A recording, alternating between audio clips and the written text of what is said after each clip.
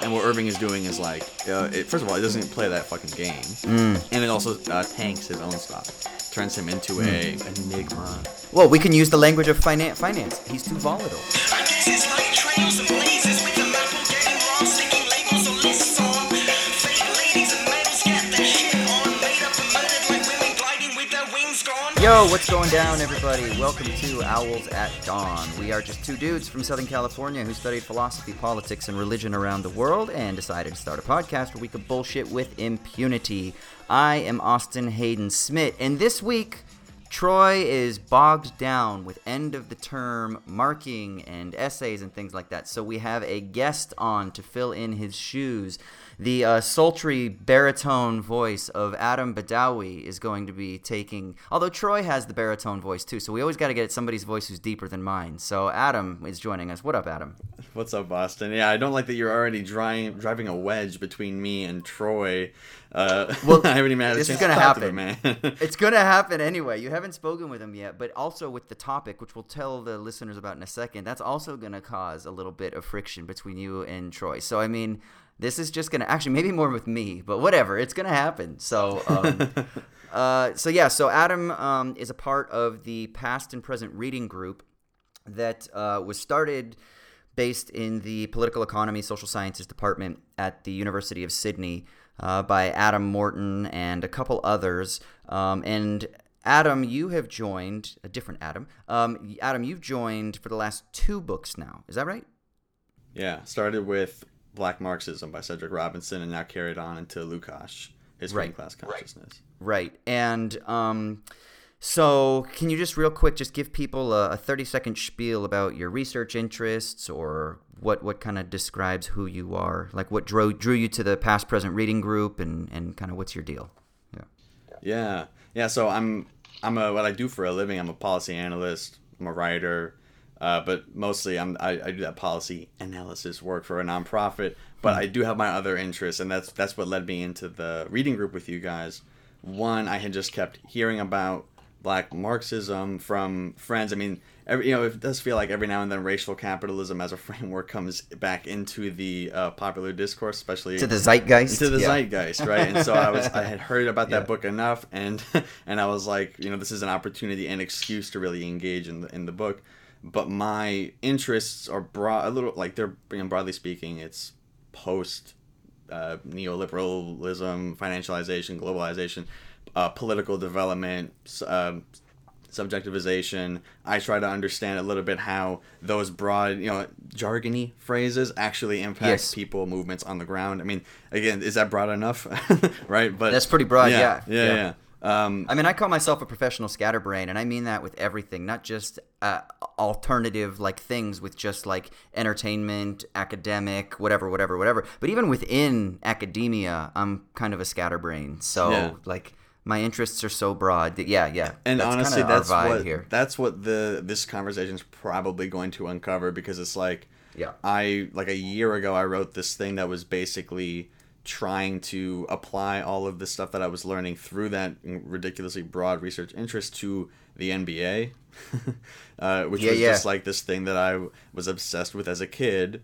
But being a scatterbrain, I mean, you took that as more your moniker, so I would feel like I'm coming on your show to be like, I'm a scatterbrain. I can't do that. So, but it does make sense because I just spent like a good month trying to apply like Althusser to like the National Basketball Association. Here's how we should approach it as a cultural product, as a ideological apparatus, state apparatus. Yeah, and for people who are familiar with the show, you can already tell that this is where the friction is going to come in here with Troy, because Troy is a big NBA head, well, just a basketball head in general. So the fact that we're doing an episode that's going to talk in some ways about basketball without him is a little bit of an affront. But what we're hoping we're gonna do, as I say often on the show, is we're gonna put an ellipsis at the end of this, and this is more of like the warm up. This is the warm up.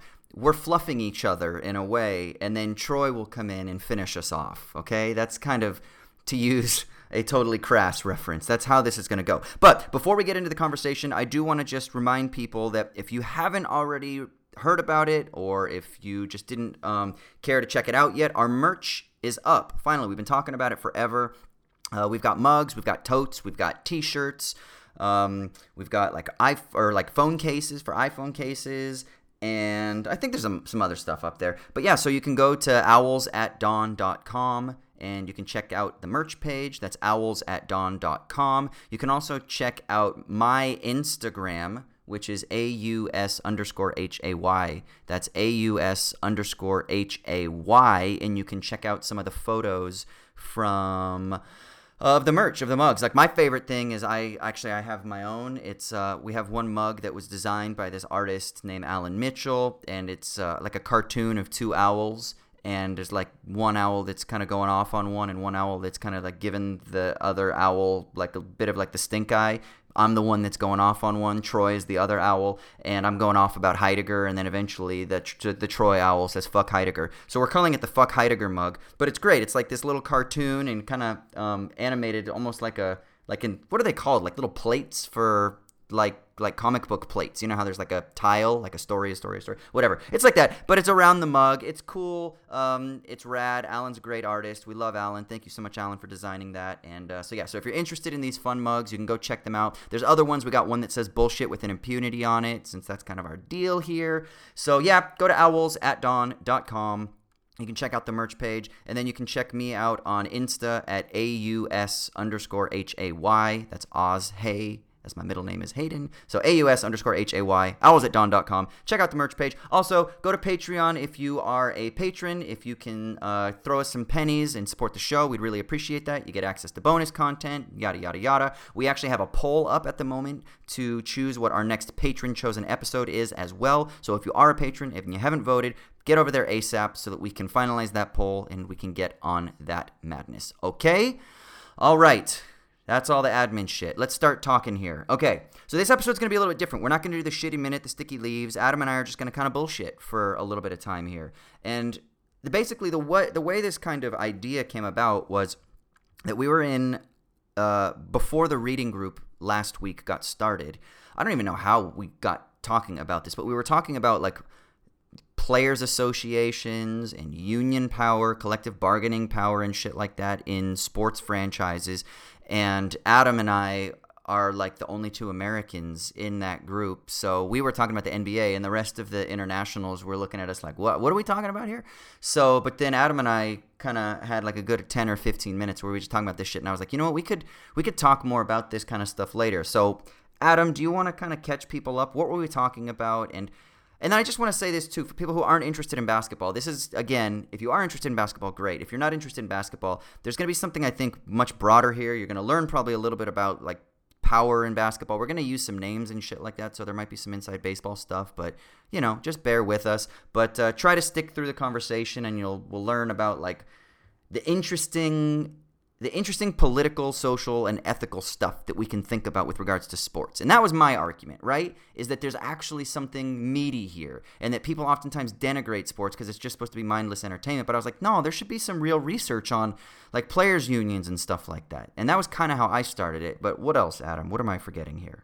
No, that was good. And that was exactly where the conversation ended in the reading group, because you're exactly right. Most of the people there were like, I think there was actually a comment in the chat that was like, is this about basketball? Like we were, and using like, right. You know, referring to people like, you know, obscure names like LeBron James and Kevin Durant. That was, so we couldn't really flesh it out there. But it started because I remembered a point you made in a conversation with Troy about Kyrie Irving and the media response to Kyrie Irving, sort of like almost crusade against just like commitment to rejecting the premise of media in the NBA, and how they basically like they ask questions. I'm sure they are looking for a story, but I think in his opinion they're mostly looking for a way of distorting or contorting his words. And you had, I thought, a really good take on actually a better way of looking at Kyrie Irving than the consensus approach to him, which is basically to say that he's, you know, crazy, or like, you know, just like a little bit of a wacko, like idiosyncratic, like, you know, don't pay attention to him, or pay attention to him only to the extent that we can maybe get some comedic fodder out of things he says. If you want to repeat your point, or I could remember, because I remember it well. I liked it a lot. I thought it was an interesting way. Yeah, go ahead. Yeah. What were we saying? Yeah. You said that Irving, even so the example was a comment he made about the flat Earth conspiracy. I don't know why this was in the news, but it was, and or maybe he put it back into the news by making this comment. But basically, he was like, either he committed to being a flat Earth conspiracist, or basically said like, I don't know, really, like I haven't been up there, I haven't seen the Earth really is round, so like why would I believe in this thing that just scientists have told me is in fact the case? And you basically said that we should look at him as basically saying like, this is a lot of knowledge that we just take for granted, that's considered part of the general, intellect or whatever, or a set of facts. We learned it in exactly the same way that we learned that the Earth was round. Sorry, I think maybe I repeated. Yeah. It, right. And so he's basically saying like in this more brash way, something that we should probably a way of being critical that we should extend to most of the things we take to be just true without actually a second guess. And there's like a class and race-based politics in there too, right? Where he's kind of like, hey man, where the way I grow up, I don't necessarily just trust the authorities and everything they say, right? So how are you going to then try to just presume that I don't have any questions? Like, I don't know. How do I just trust a bunch of these dudes in lab coats or whatever he's envisioning in his head, right? Yeah. And there is something interesting in that. Now, do I think that he's right? No, he's probably very, very, very, very likely wrong. I mean, it could be we're all living in a fucking hologram, and who knows? Like, it could be. There's a logical possibility that is the case, but it's very likely that he's wrong. But still, the point is to kind of understand what it was that he was saying, if you will, to understand the subtext, to scrape beneath the subtext, and to really understand that what he was doing is he was making a statement, sort of expressing a position or a disposition and orientation within and to power, right? And he's saying, like, why am I just going to trust? We might even put some racial terms on it and class terms on it. Why am I going to trust these rich white power institutions that just because they say something that's right, when in my history and the way that I have kind of grown up is that you don't necessarily just trust those people all the time, right? You could think about the issues. We could tie this in even to issues with the Black Lives Matter movement. And the NBA has been at the forefront of the sports leagues with the Black Lives Matter protests and things like that, at least now, since like Kaepernick and stuff like that kind of like spearheaded it in the NFL. But, the NBA has been very active and taking a stance. And then obviously you saw all the jerseys and things like that during the playoffs of being very outspoken and participating in these activities. And again, one of those things is that there's a sort of contestation against certain power structures. And so I think hearing his voice and understanding where it comes from is extremely important. And I think the thing is, we oftentimes don't do that. I was talking about this with a friend this weekend. Oftentimes we just we forget to try to, like, as cheesy as it might sound, walk in another person's shoes. But it's really important to try to empathize and sympathize and then scrape beneath the surface to be like, well, what are they really saying? Like what they're saying with their mouth is most often not what they're really saying. So what's going on underneath? And I think that's what Troy was the one who brought it up, and then we had a conversation about it. And I think that's what we were trying to get at. So, yeah. And it's another a good point here you made at the end is like, I think really the thing that Irving, like a disservice he does to himself is just not speaking in the language that a lot of reporters or consumers find legitimate or authoritative. I noticed this too. He tries to speak in their language, but he's not like well versed, right? But I actually do think that there's like some insight there, obviously, that isn't able to get across. He's not able to get across in the way he wants it to be, which is like this, coming from left field, offering something that's like, counterintuitive, from the hip. Super insightful or something like that. Yeah, wild, insightful point. Yeah. And he says it with the gravitas, right, that would be becoming of someone who's dropping that kind of knowledge. But it's like, something like, I don't know, maybe the earth is flat. Maybe it's flat, bro. You could read in, you should read into, like, what is he really trying to say? He's, like, maybe, yeah. It's an easy, simple narrative to be like, yeah, there's that guy's just he's a basketball player, and he's dumb, and I'm the media guy, or I'm the NBA fan who's not good at basketball. So at least what I have on Kyrie Irving is that, you know, he's you know, I'm smarter than him. That's an easier narrative for a lot of people. Yeah, but it does get across. Like the point is, like, he's not speaking in this academic language.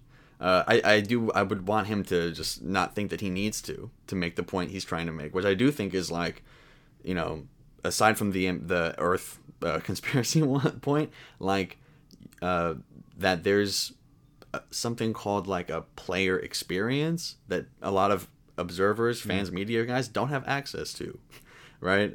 But they try to have the players translate that into their language rather than try as best they can to get into you know, close to what, like, camaraderie or teamwork, or you know in our, I guess in some other jargon, like their labor process would be. Is that why fucking when you listen to interviews, it's always the same thing that they say over and over? The questions that are asked are always the same. The answers are always packaged the same.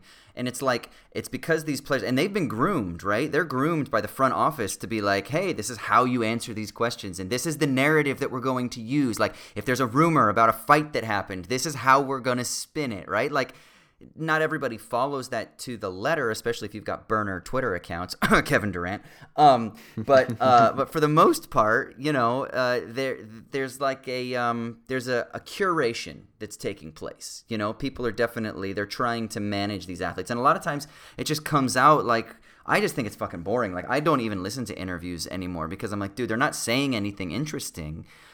And then something does happen kind of interesting, like when Kyrie Irving says maybe the earth is flat, or like that article that you showed me today that is kind of interesting, right? So can you tell people that's where it's like it's breaking the rules, and it's no longer using the translation machine. It's no longer using the rules that are provided, and it's doing something a little bit different. Can you tell people what is going on here? Yes. What is this piece? Yes, I love that. I love that move from Irving. So what he did was he released a So the NBA season is about to start now, and it's which is crazy because it just ended like yesterday. Yeah, exactly. So for people who maybe know, like, usually the NBA season starts in October, and the training camp starts in like September or whatever. But obviously this is a different year.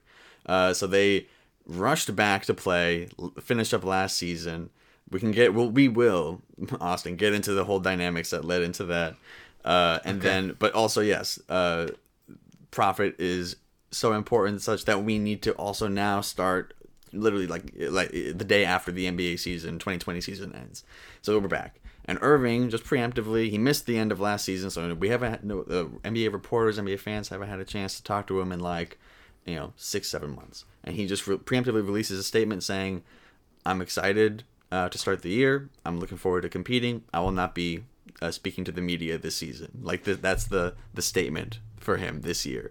And he basically was an interesting point. He says the things that they usually ask for. Oh, what are you looking forward to this year? Are you, what are your expectations? Looking forward to competing. Excited for the season to start. That's it for me for this year. Right. And what I liked about it was because they punished the heck out of him for the response he had, or like his diatribes to the media or whatever. They punished the shit out of him, and so he was like, so they are engaged in this like kind of like every now and then one will send a shot across the bow, someone will call Irving dumb, Irving will do some passive aggressive thing. So this is his latest, right? His latest strike. Fuck you. I'm not talking to y'all this year. I'm not here for you guys to contort my words.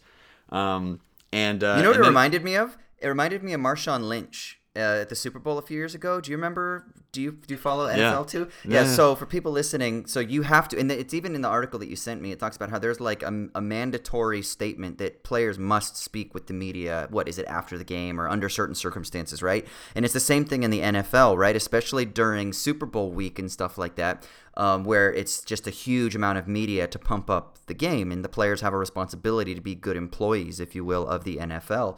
And Marshawn Lynch famously got fined for skipping out on some interviews. So then he started showing up, and literally for what, like, it's like there's a minimum. You have to be there for 7 minutes or something like that. And he put a timer up on the table, and he said, I'm just here so I don't get fined.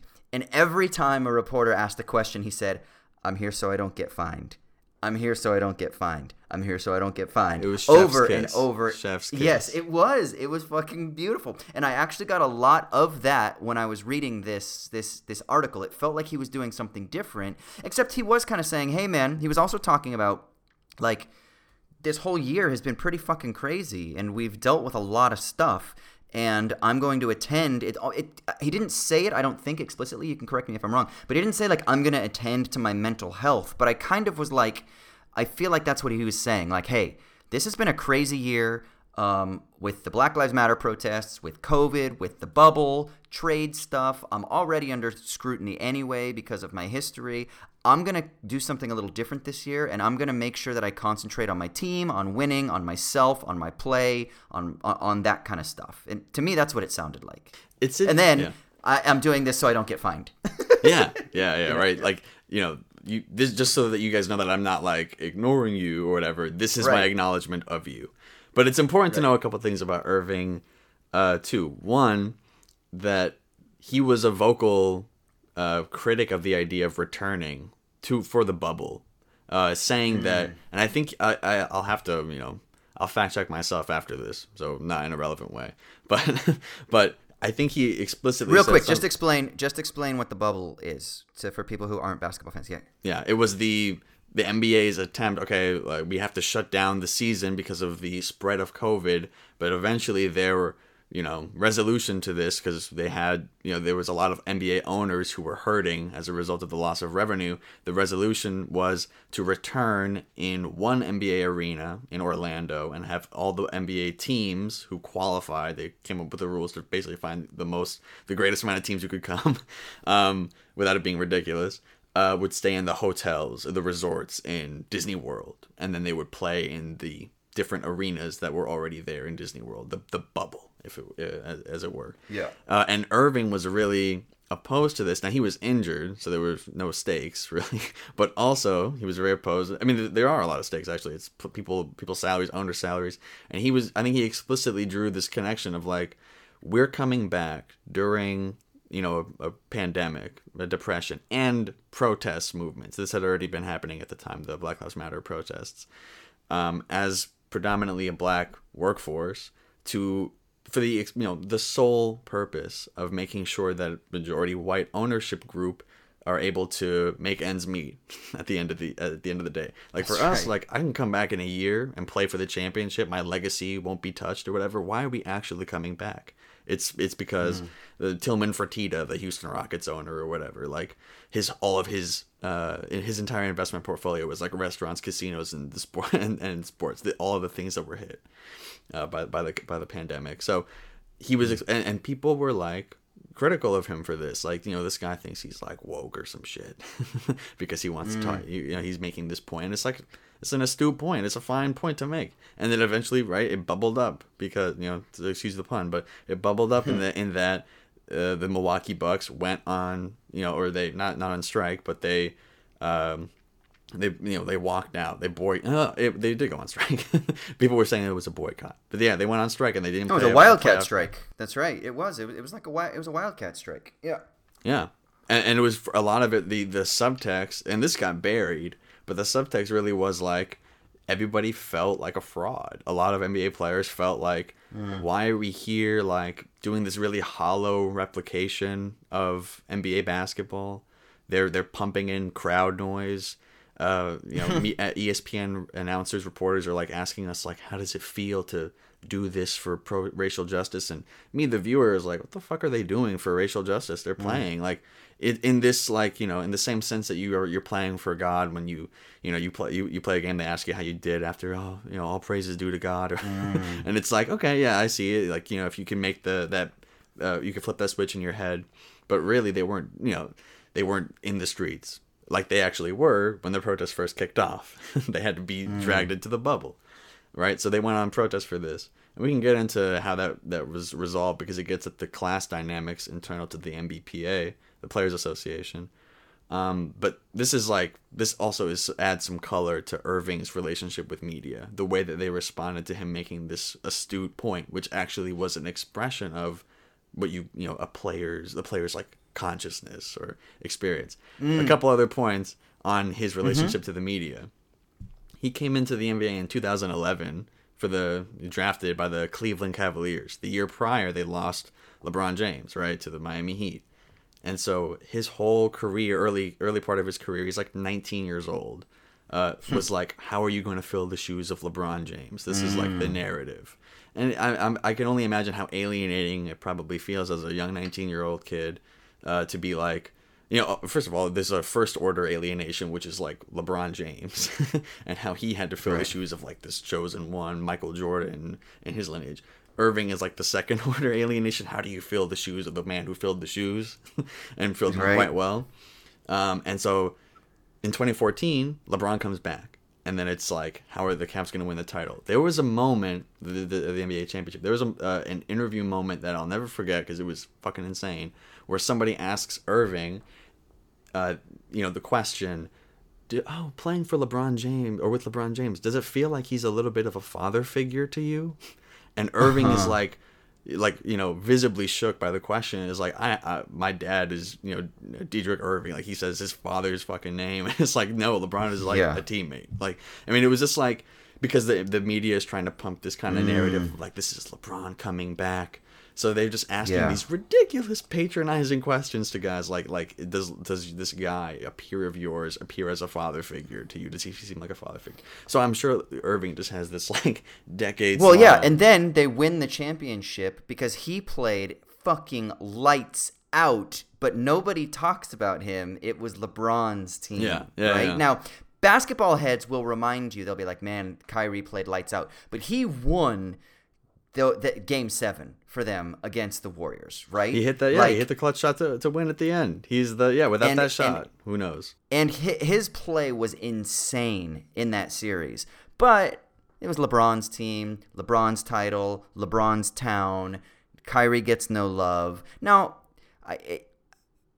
is there a little bit of like, is he maybe pouting a little bit? Maybe, and maybe that's why people kind of don't love him, right? Because he does kind of, there is a little bit of that criticism too. Like, he goes to Boston and they were starting to kind of heat up, and then he comes in there and it kind of throws a wrench in their chemistry. And then you get Kemba Walker and it's kind of like, oh, now things are kind of smooth again and the flow is kind of back, So there's something about his role, maybe the style of play that kind of also rubs people the wrong way. Maybe he's too individualistic. Maybe, I don't know what it is. Maybe it is his eccentricities or something like, kind of like grinds the gears or it grates a little bit, and there's something about it. So there's a bunch of stuff going on here, but yeah, it is kind of interesting to think about. Yeah, and one thing I would just with that, because you're exactly right. Like, the issue with Irving still, even in that game, like LeBron in Game 7 in 2016 had like 27 points, 11 rebounds, 11 assists, like a triple double. Like, Irving hit the shot, but it's LeBron's. It's like LeBron puts that on his resume. The game or the series in the year. Irving puts the shot.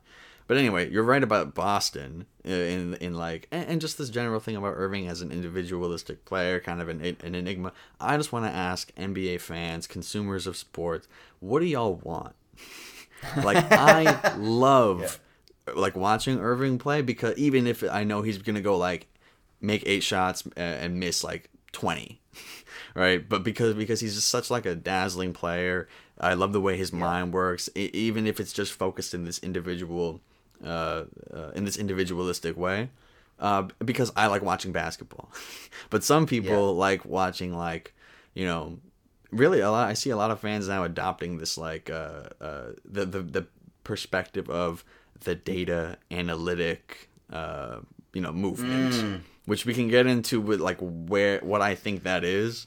But I do think, as long as it's in this simple way, if it's just this way of looking at basketball, which is like, it needs to be this hyper efficient, optimized product, and you look at players that way, are they able to hit corner threes at the clip that's above league average? Who gives a fuck? I like watching fun basketball with interesting guys, and like, you like the eye test is what you're saying. That even adopts this dichotomy that I would reject. Man, but I mean, sure, I'll accept the premise. Yes, I'm an eye test guy in that way. Yeah, it reminds me of that scene in Moneyball, you know, when they're sitting around at the table. Have you seen Moneyball? Yeah, and you know they're talking about the new sort of like sabermetrics stuff, and you've got all these scouts sitting around and talking about like the eye test, and they're like, I see it, you know, I see it, and then fucking you got Jonah Hill sitting there saying, look, all that matters is the aggregate of on base percentage. I don't give a shit. Like, that's it, you know? And Billy Beane is just like, that's it. It's the math. It's the math. So this is interesting because we're kind of jumping over a lot of different things here. But if we're going to talk about data analytics, I have a problem with it because I'm a bit of a romantic. So for me, I don't like the quantification of reality, right? Or the reduction of reality to extensional quantification, to number, to the unit of one. As for people following along with Marcus Gabriel, as Marcus Gabriel talks about, I believe in the 3rd or 4th chapter of Fields of Sense. So I have a problem with it because I was just listening on my walk back to the house to get ready for recording here, and it was Stephen A. Smith and Max Kellerman, and they were doing their debate thing that they do. And Max Kellerman was talking about whether or not the Philadelphia 76ers, who's going to be the best player on the team this year, right? And he was talking about Joel Embiid. And like the way that he talked about Joel Embiid's efficiency, it was like in the last 5 minutes of the game, he's the most efficient player with the ball in his hand under these circumstances with this. Now, I get it. I get that that's probably a really useful statistic. All I could think about in my head was just like, God damn, you've just carved this beautiful sport up into all of these little mathematical quadrants.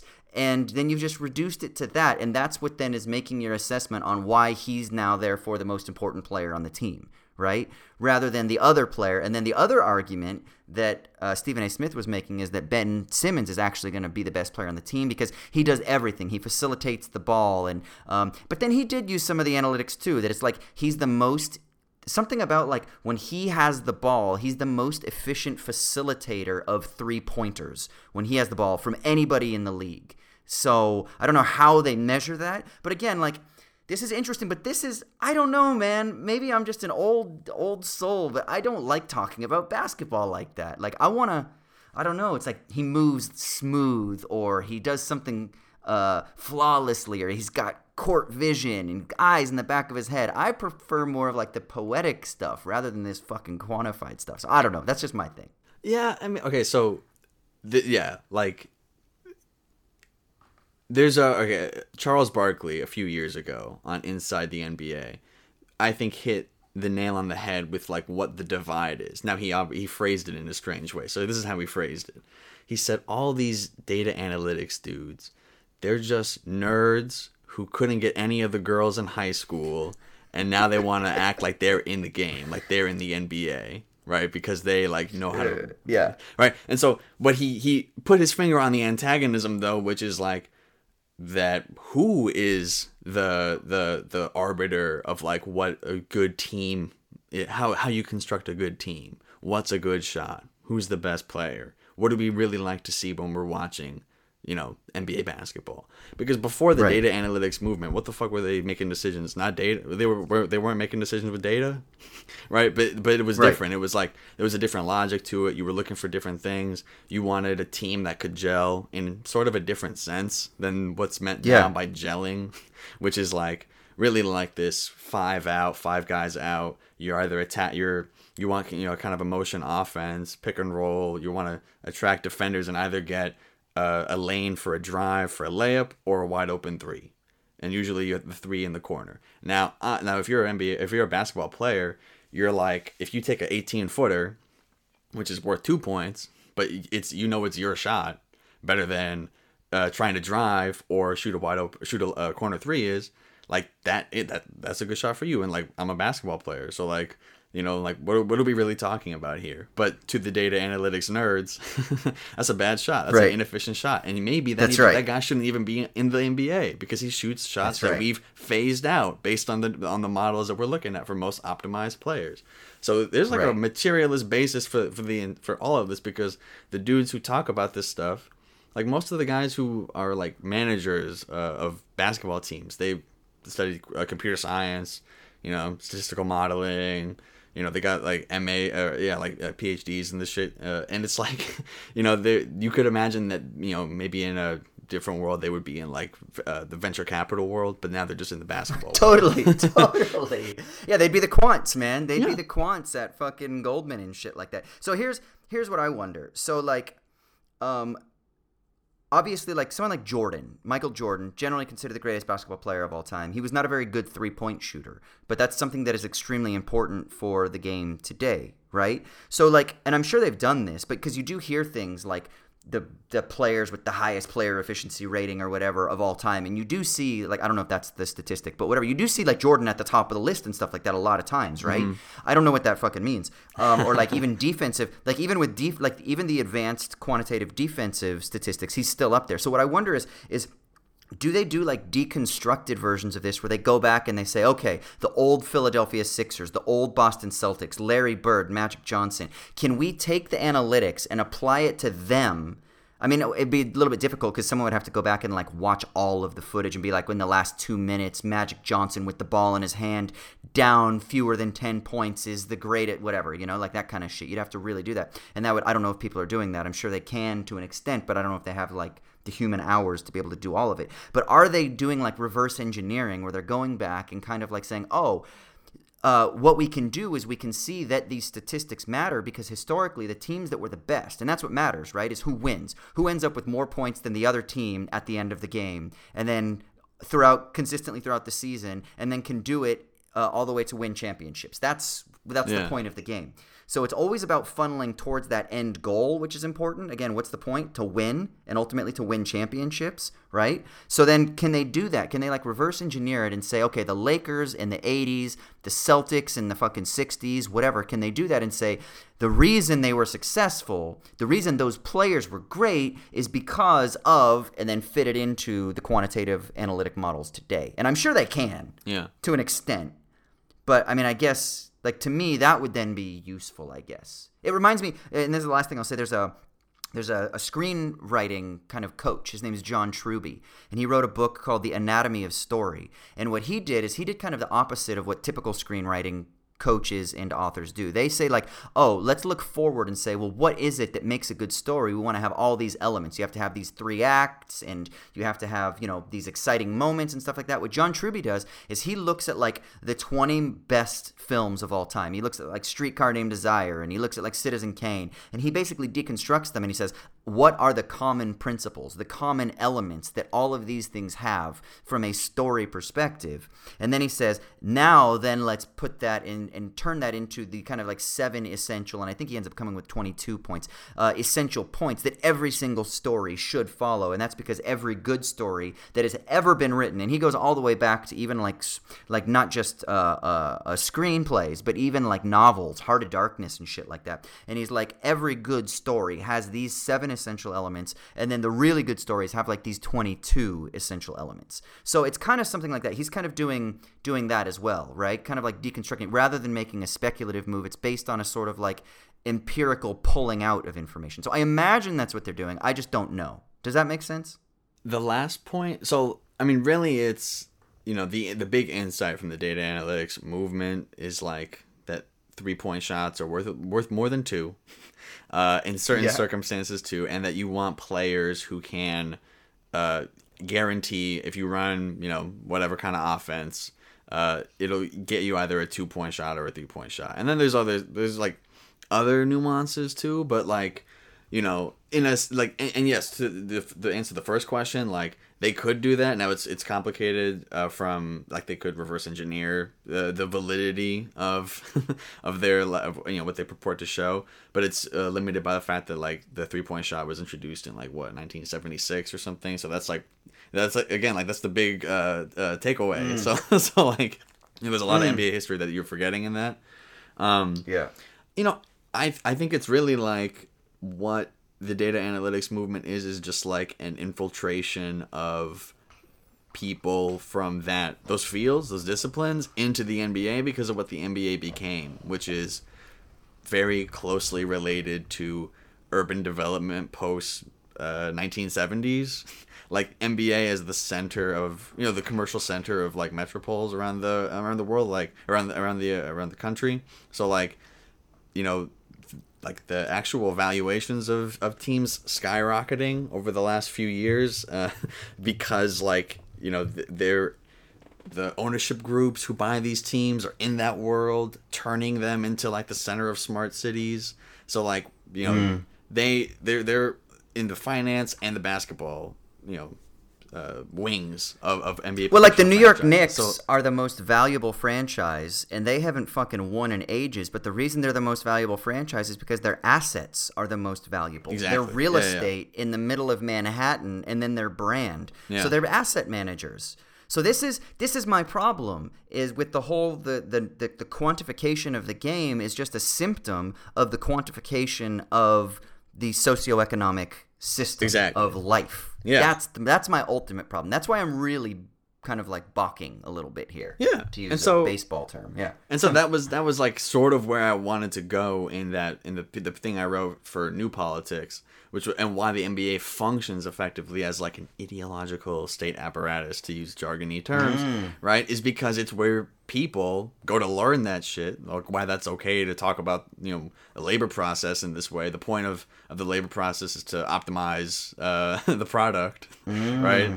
And then obviously like there's a whole panoply of managers and technocrats and analysts and writers and journalists who bother Kyrie Irving, who are layered on top. And then we get to play fantasy sports with all this stuff too. So we get to invest as though these analytics are actually sort of like we're on the trading floor, or like we're portfolio managers. And so what we do is we actually invest in the assets, the digital assets, the quantified assets. And so when we have a fantasy team and we choose this player, and this player, what we're doing is we're actually doing portfolio management. We're trying to mitigate risk by assembling a team that kind of like deals with variance and stuff like that, based on, you know, possibilities for injury, or that this person's not a good 3-point shooter but this person is, or this person's a great defender, or whatever. And so we're actually using the same tools that fucking Harry Markowitz and capital asset like managers and shit like that have used for the last like 40-50 years. So yeah, it's a great way.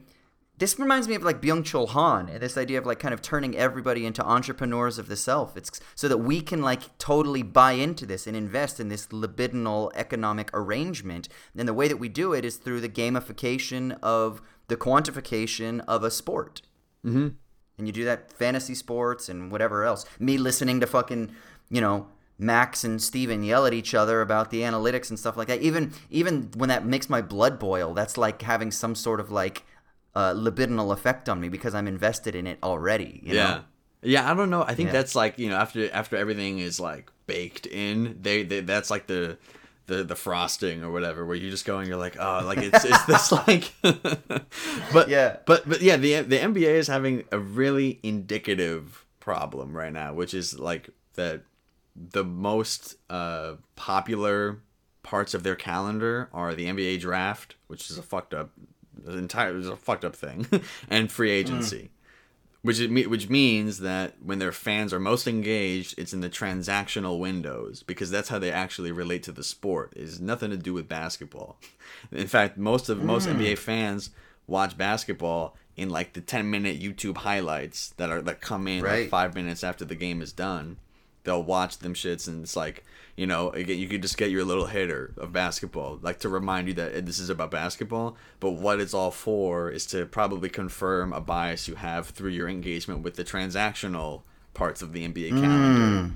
So like, who's you know, I listened to it's because I started blogging about basketball in like 2014, and I remember when the dudes who I would blog with, like, they're great guys, but they now, like, I was reading a piece on a blog, you know, to sort of like get my mind back in what that was like, you know, before we talked here, and they were just, it was like a whole article about like, you know, the Sacramento Kings and whether or not it was good asset management to not accept a trade where they, you know, received like a conditional draft pick 4 years from now. I was like, why why are we writing about this? Like, you know what I mean? Like, this is what fans are preoccupied with, though. Well, it's so interesting, too. Like, who are the stars? We love fucking Adrian Wojnarowski. We love Todd McShay and in the NFL. That's the NFL, right? Yeah, we love these guys that come on, and what they do is they're the ones who are on their phones all the time dealing with the movement, the player movement. And then also in video games, what do we love to do? We like to simulate seasons and manage teams and trade players and create players. And then also, again, with fantasy football. And then when we're at the bar, what do? We complain about this player and that player. And we kind of like put ourselves in the kind of the fantasized role of being the GMs or the owners of these things. And what we gripe about is that our players, the people that we have some sort of supposed claim over, an ownership claim over, they're not producing for us because we are the portfolio managers and they are the assets. And we need them to perform like their projections based on these quantitative analyses say that they're going to perform. So what you end up having is this entire system that is really about portfolio management of assets. Yeah. Right? Well, it's that all the way down. It's turtles all the way down. And then think about the player. Now let's zoom in. You were touching on it a little bit. The player experience here. So there, most of the time, why is the draft fucked up? It's like this thing where, you know, in an obvious sense, it's like an 18-year-old kid who grew up in like a small town in North Carolina or whatever. All of a sudden, he gets drafted by this team in like Toronto. You know, it doesn't matter where, Sacramento, California, and now he's shooting a corner three, and some fan is yelling at him about his player efficiency rating or some shit, right? he's probably like on his salary, which is a very hefty salary. Let's say he was like taking in the end of the first round of the draft. He's making like $2-3 million a year, but like, you know, the nature of the beast is like he's probably got a wider array of dependents. He probably doesn't know how to manage this money that well. You know, there's a whole litany of problems that follow therefrom, and just also in like, what am I doing and how am I relating to it? My man is completely alienated or estranged. At least in that everything about the sport. Like how fans engage with it, and even how the players are kind of led to engage with it, because it's more or less the same thing through the media, you know, products of it. Has nothing to do with like the player experience. It has to do with like how they fit into this model, right? How the team fits into the model, how this guy fits into the model, the 5-year, you know, asset management window. Players will get traded or stacked up against like a 2020, you know, a draft pick 3 years in the future. Oh, I mean, you know, what's the expected value of the player versus the expected value of that pick? It's like, I can't imagine how this is healthy for you know, people in their formative years. All right. And so, you know, I think about that now we're back in the bubble, right? And players are like, I'm here because a bunch of NBA owners needed to make ends meet. The entire way I relate to the sport is through this like logic that's instrumental in them making ends meet.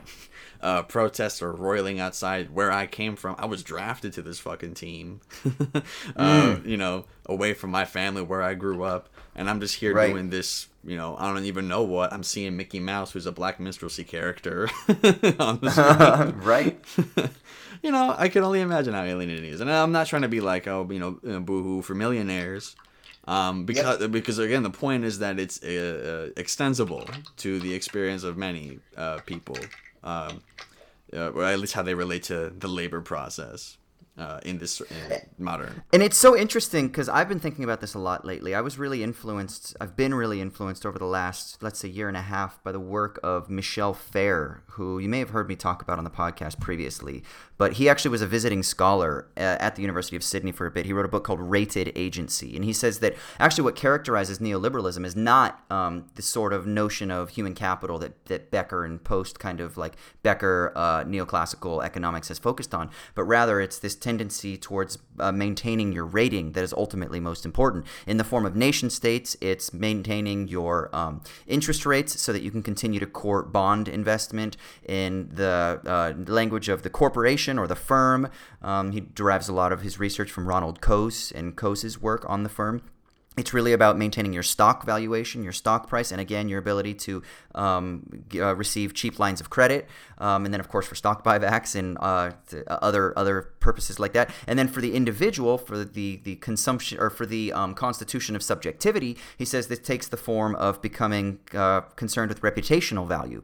So it's about building up your CV. It's about having followers and likes. It's about having a positive disposition so that people will like you and they will want to invest in you. And what that makes all of us is all of us become investors. So we have our own assets of our portfolios as individuals who are maintaining our reputational portfolio, and we then have to diversify it in such a way so that we can court other people's investments, which is them coming to our LinkedIn page, and maybe that'll turn into a job, or they'll kind of hook us up with somebody else who eventually will give us a job, or whatever it is. And then we do it with our Tinder profiles, and we do it with our freaking Twitter profiles. It's all about trying to like create and manage these reputational assets. So what I wonder then is, should we not also think of NBA players not even as wage laborers anymore, because this also then changes the kind of like fundamental dynamics of the economy. It's no longer about like the share over profits between wage earners and capital, but rather now it becomes something more about like the investor-investee relationship, right?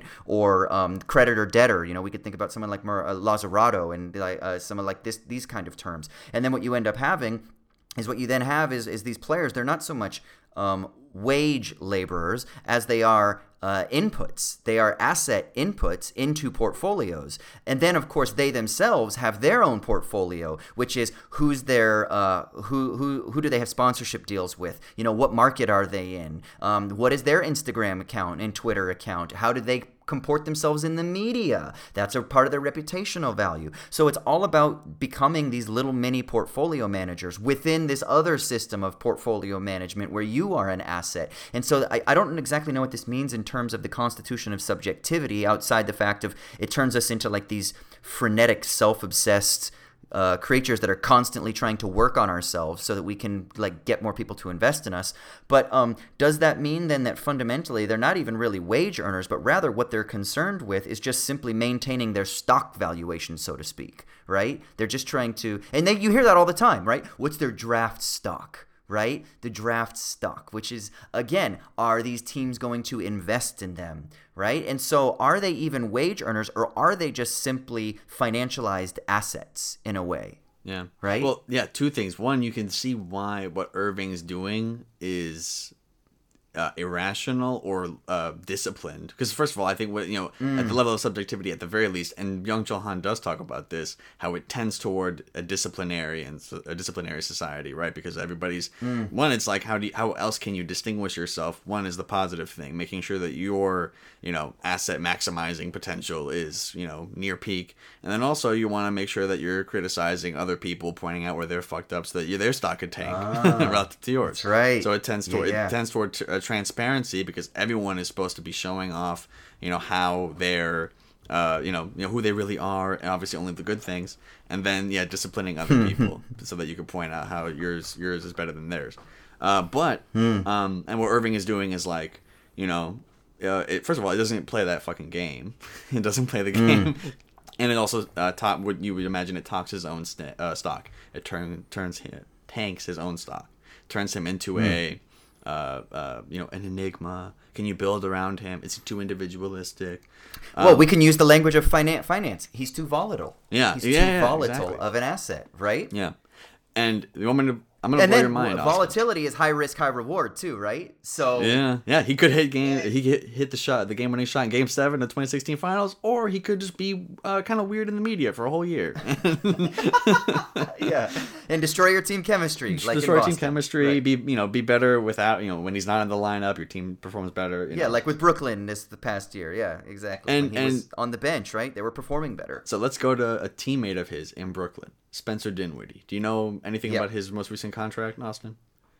No, did he? I know that he was somebody that came out of nowhere, for the most part, and everyone was like Dinwiddie, like he just was like tearing shit up once Kyrie went down. But no, what did he get fucked or did he get rewarded? His most recent contract is the actual expression of what we were just talking about. So he signed a 3-year, $36 million contract, but he had it negotiated where it could basically be something that investors could it would be this. So obviously the average salary is like 12 million. I think a certain amount of that could be invested. Like people could engage. His yearly salary was a portfolio, or a liquid so it's capital. already a derivative. A derivative. Yes.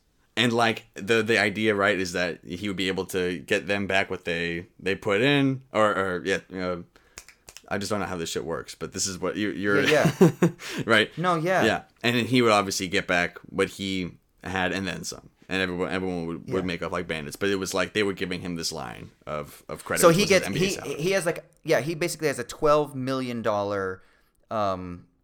portfolio, let's say, per year, and other investors can choose to work with him, and they will invest in that $12 million to try to get some kind of return at whatever the rate is. That I don't know what they're tying it to, but somehow if he plays well, maybe, and his endorsement levels go up, then somehow their investment will get some sort of return that is higher than what they put in, or something silly like that. Yeah, I want to like confirm. And then does his contract valuation fluctuate? So like if he underperforms and they stop investing in him throughout the year, for example, does he not make 12 million and he only makes like 10 million? No, it's a guaranteed salary, so it's like great in prospect or whatever. But I mean, the idea is that he just wanted to make sure that it was, I guess, squared away with the league, that he could do something like this, which is like, y'all will pay me 12 million per year or whatever the scale is, but like just know that I'm shooting to make more than the 12 million based on like my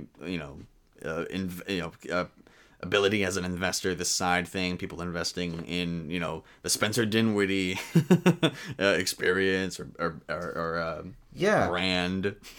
That's 100%. It's basically like a special purpose vehicle is what we might call it. Like his yearly salary is a particular special purpose vehicle that investors can invest in, but he's got a guarantee that he's not going to go below 12 million, but there's incentives to maybe increase above that. Yeah.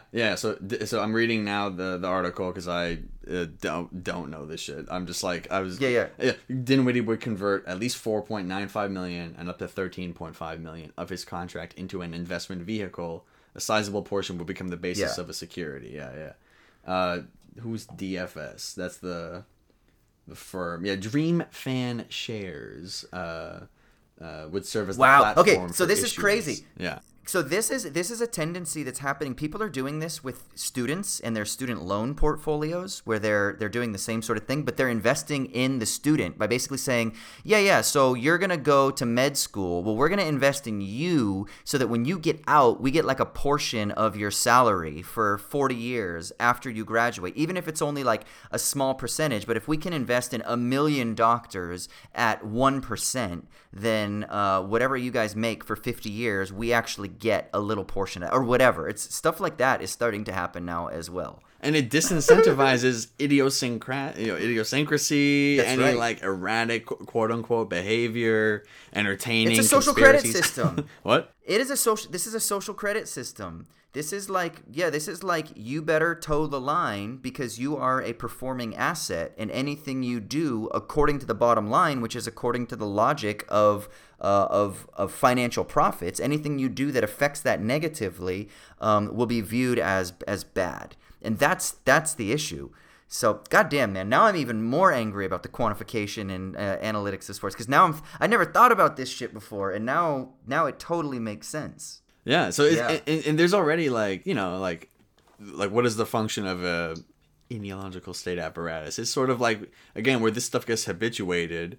Like no one, people, the response to this, Spencer Dinwiddie story was like, oh, well, that's very, very prudent of him. Very, very responsible. Like, right. So, and so now it's like, the idea that, me, how am I as a 18-year-old student going to differentiate myself? It's like, from my peers, in America at least, just ridiculous amount of people who are in shooting for a higher ed. Higher ed is going to be the my ticket out of downwardly mobile hell.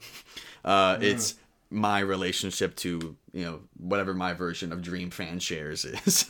Instead of a job, career fair, you actually have the fair of like the different. Okay, now let me think about this. So now in the language of union activism, workers could come together to create collective bargaining agreements, to create power and solidarity, to protect their wages, to protect living standards, to fight for other things. Is it possible that then you would get, and then is this necessarily a bad thing? Is it possible that what you will then essentially get is a bunch of assets like Dimwitty and let's say 20 other players who will come together and they will say, we will pool our assets together to create a larger special purpose vehicle. And then, now let's take it out of the context of these multimillionaire basketball players and let's say, what about a fraternity at a university? And they say, you join our fraternity, there's 100 of us, and what we do is we all become part of the Sigma Tau Upsilon, whatever the fuck it is, special purpose vehicle, and for the next 70 years of our lives, we invest into this essentially this kind of like financial securitized portfolio, and then other people can invest in it, and that will help us. That'll give us some sort of like, dividends, maybe quarterly dividends as they're investing in us, and then we, of course, will give them returns as well. Like, does that actually, in a financialized world, does that divvy up value in a way that is more equitable, right? Because that's really the concern from, like, let's say a Marxist or a post-Marxist perspective is how is value produced and then how is value distributed, right? Or shared, like from the value creators to those who are kind of disproportionately taking it. But if this is done and we all become investors in our own value production, but under these different regimes of kind of like financial portfolio investment, but yet we get a return, is that like the future of like labor, quote unquote labor, immaterial labor, or whatever it would even be called? I don't know. Yeah. It would, so like, the last point, part is the most crucial, like, as long as it gets a return, at least then everybody involved will kind of keep doing it, and then you think about, it has to be broad enough, or else it's just going to be this island without, the resources or know-how of how to, actually make this a profit maximizing enterprise, and, you would imagine especially if that, group of people had a class consciousness or whatever, or they were doing it for this reason explicitly of, I'm breaking with the model. We're not going to be a part of this. All of the five investment like venture capital funds who invest in students, they're all allied with, big business X, so we're doing. You would imagine that they would immediately just get like shut out, right, from any opportunities. So and then you can also and you can imagine power too. Then you could imagine whoever these investors are. Let's say again, let's take the example of the frat. If your credit goes to shit, or like if you're not working for a good enough company, they could probably come down and put the hammer on you and be like, no, we're going to exert control over and make sure that you actually produce more so that you earn more in wages, so that you're investing more in the portfolio, so that it gets a more sort of a higher degree of return for everybody involved. So there would be ways of power manipulation and control. They could be like, oh, you're not living in that neighborhood because that's a shitty house, so you can't live there. So then you can see again, like maybe even like stratification, social stratification could also become a part of this, right? And so I could see a really dark side to this as well. There's like another form, like class formation among NBA players that might be helpful to think about here, which is what LeBron James is doing with Clutch Sports. Yeah. Which is his agency that he started when he was like, I don't know how old, 19, 20. I think he had dealt with an agent for a few years and was like, fuck this, it's a little bit like if you saw the Dave Chappelle stand-up that was maybe a week ago, like Dave Chappelle / Unforgiven, and he was just going in on like, what if, and he's obviously, it's a rhetorical question because he's answering in the affirmative, what if like the agents and the executives are all in the same team and they're just like making sure that this thing called the artist, the player or whatever, is under the boot enough, and he's making enough to sort of satiate him, but really like the main reason that we're here in the room signing this deal for him is so that we reaffirm our relationship, our partnership, right? And LeBron probably understood this dynamic from an early age, found someone he trusted to be his player agent instead, and now you see him exerting, as their rosters and grown, they have like Anthony Davis, star basketball player, signed to Clutch Sports, other luminaries. I don't want to do names, right? They're like exerting some power and influence against the NBA owners and teams, and people are calling this, these like hilarious phrases that they use for this, the player empowerment era, because the idea being, now players are calling the shots, whereas before it would just be a manager saying, we're trading 5 guys, across the country because it's in our interest as a, as a franchise trying to think about the long term, blah blah blah. Now players are like, no, I want to go there, and I'm not gonna re-sign here until you help out my friend, give him the contract that he's looking for, and then because I know that I'm the big fish that you want. This actually happened like 2 weeks ago. Anthony Davis didn't re-sign with the Lakers until a lower level player was able to get like a $10+ million contract offer from the Lakers, and then he was like, okay, did the formality, signed the thing.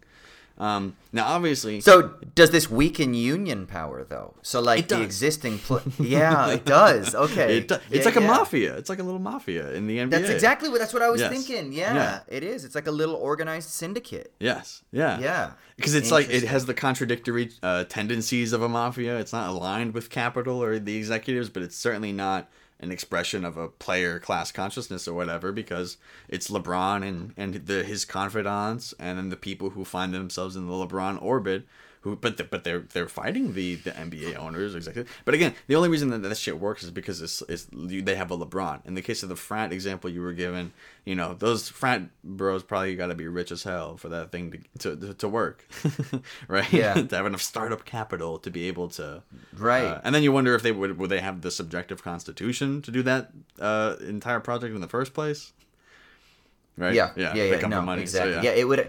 The only way this would work is if it was already like one of those rich frats that was like their dad owned Goldman, and it's like the Goldman frat, and then they're like, yeah, totally financialize us, bro. Dude, let's do the proletarian revolution for the summer. Fuck it, bro. Yeah. Okay, I'm gonna say let's stop here. And let's put an ellipsis, unless there's one thing, like what's the one burning thing that we didn't get to talk about that you want to talk about? Let's have it be the last thing. If there's nothing, then let's put an ellipsis here, and let's let Troy listen to this episode. We love you, Troy. And then let's do this again in a few weeks, and we can kind of expand on this. Is there anything you want to say, or do you want to kind of just put a hold here? Nothing that I would want to go long on. I do want to just say real quick, Troy, I am auditioning to join you in conversation, not to bump you off basketball conversations.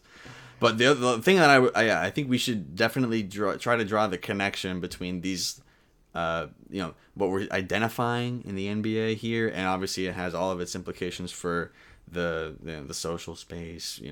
Like you were drawing the right connections to, for people from a Marxist, post-Marxist perspective. We should definitely draw the connection between that and the rise of Silicon Valley as a force in American politics, global politics, I suppose. Because a lot of that shit, like, to give you a taste then, the Kings owner, Sacramento Kings owner, Vivek Ranadive, is like so he was originally an owner of the Golden State Warriors, and they're all from this Silicon Valley bubble. He like founded Tipco or some shit. And, and he gave an interview in 2015 where he describes the process that led to him buying the Kings, which were at that point like a podunk, like nothing. It was like the 2008. The recession really hit the ownership group hard, and it was the Maloofs, this laughing stock. Oh yeah. He says that the mayor of Sacramento reached out to him, and he was originally like not interested. I have this thing, I'm good. And then he says in the interview, and I realized, and he gives this weird story about like, that my heart is with the people or whatever. And that's why I needed to buy the Kings for $500 and something million with this other group of Silicon Valley people. And now they're remaking Sacramento as basically like a connective, it's like a feeder system for Silicon Valley, or if Silicon Valley has like people who work at one of these like Silicon Valley companies, like they make like $100,000 a year, but they can't afford to live in San Francisco, they live in Sacramento, and they're doing right. the railway system to connect them there because now all of a sudden we need a whole infrastructure project, and then other surrounding cities as well. Silicon Valley money's there trying to renovate, gentrify the area up so that it can absorb labor from Silicon Valley. And all of these guys talk about basketball in this stupid way that we've been talking about for the last hour, right? And it's so again, it's just like it's a broader process. Its implications are here clear for us to identify because we can be fans of this thing called the NBA. That's right. But it's invisible when it's in our day-to-day life. But it implicates us just the same. Yeah, and it's creating the world. To use a religious term, it's creating the world in the image of the God that rules it, right? In the interview I was talking about, Vivek Ranadive is talking about Western Civilization 3.0. Yeah, that's scary shit, man. Because no one contests it because it sounds cool and it sounds sexy and it fits with all of the tech bros that the guys from Wired and the Elon Musks. And so there's a knowledge regime that is also influencing. You get guys like Gary Vee that are out there that are getting people to get super stoked on this. And you've got the influencer culture that is also driven by this same thing. And I just finished an article that should be coming out in the next couple months here. I'll be tweeting about it, I'm sure. But where I draw on some of the work from Nick Cernick. He wrote an article about abstraction and kind of the development of the quantification, the logic of quantification and stuff like that.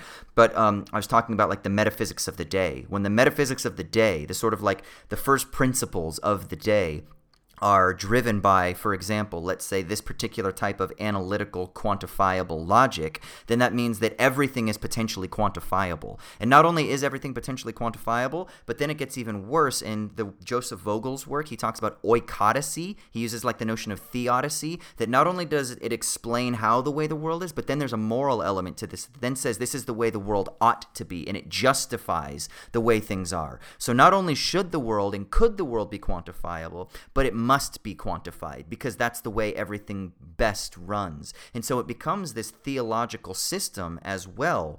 And I think this also fits in with Gabriel. This becomes then this all-encompassing domain, a singular world, a single world of worlds, the world of worlds that's driven by the metaphysics, which conflates metaphysics and ontology to price or to number or to the singular unit or to the quantified reality, something like that. And therefore that becomes the barometer by which everything is measured.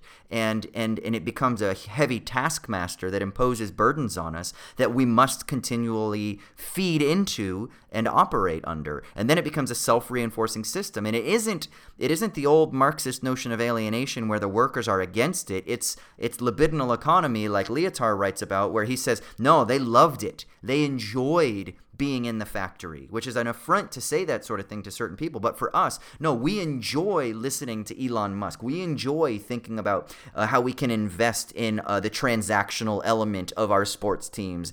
We enjoy the gamification of datafied reality. So it makes it much more difficult then to contest. It makes it much more difficult to think of something outside of it, which is why then I start thinking, okay, maybe there are positive ways to build portfolios that can produce value and then give a proper return on the value give a proper return to the value creators from within this new datafied world. But I don't know if that's just me kind of giving up the game, and kind of just saying capitulating too much. I really don't know what to do because I feel like there's no outside. When you start thinking, maybe the only way is to then say, well, we just reject that world. There has to be a qualitatively different world, which then is a completely different metaphysical program. But who the fuck gives a shit about metaphysics except for people like me, you, and Troy? Yeah, it has to be built. It has to be built just like this world is being built, right? And so it's how do you do that though when you and anyone you would want to build that world with is in the world that you're trying to reject with the that's why you try to find the aporias within the world. That's that's the basic thing. That's why it's a good impulse, yours. But right now in the span of this conversation, we need some very rich frat brothers, or else we need to think about your idea a little more. Yeah, if you're out there and you want to start whatever the Owls at Dawn special purpose vehicle, yeah, I'm fucking game. Whatever, dude. You can invest in my assets. I don't got much to give, but I'll put a little money into a little portfolio. You can get 50,000 of us. That's what we got in monthly subscribers. And maybe we can be the parliament. It'll be the parliamentary special purpose vehicle. I don't know. Is that already? Yeah, I mean, after OnlyFans is done, it's gonna be you can invest in my assets. That's it, dude. That's it. But only part of my body you can invest in. It's not the whole body. You can invest in just little pieces of my intellectual labor or my emotional labor or my attention labor. You can invest in how much time I spend on Twitter. That's what you can invest in or something. Yeah, I don't know how that works, but I'm sure at some point, man. Universalize the Spencer Dinwiddie contract. Yeah, exactly. All right, dude. Where can people find you on the internet if they want to reach out? Like if they want to read some of your stuff that you've written as well. I have a Linktree, which feels gross to say. You could also find me on Twitter at Omar Basha 96. That's OMARBASHA 96. But the Linktree, it's just my name, Adam Badawi. Like the Linktree link / Adam Badawi. You can find some of my writing there.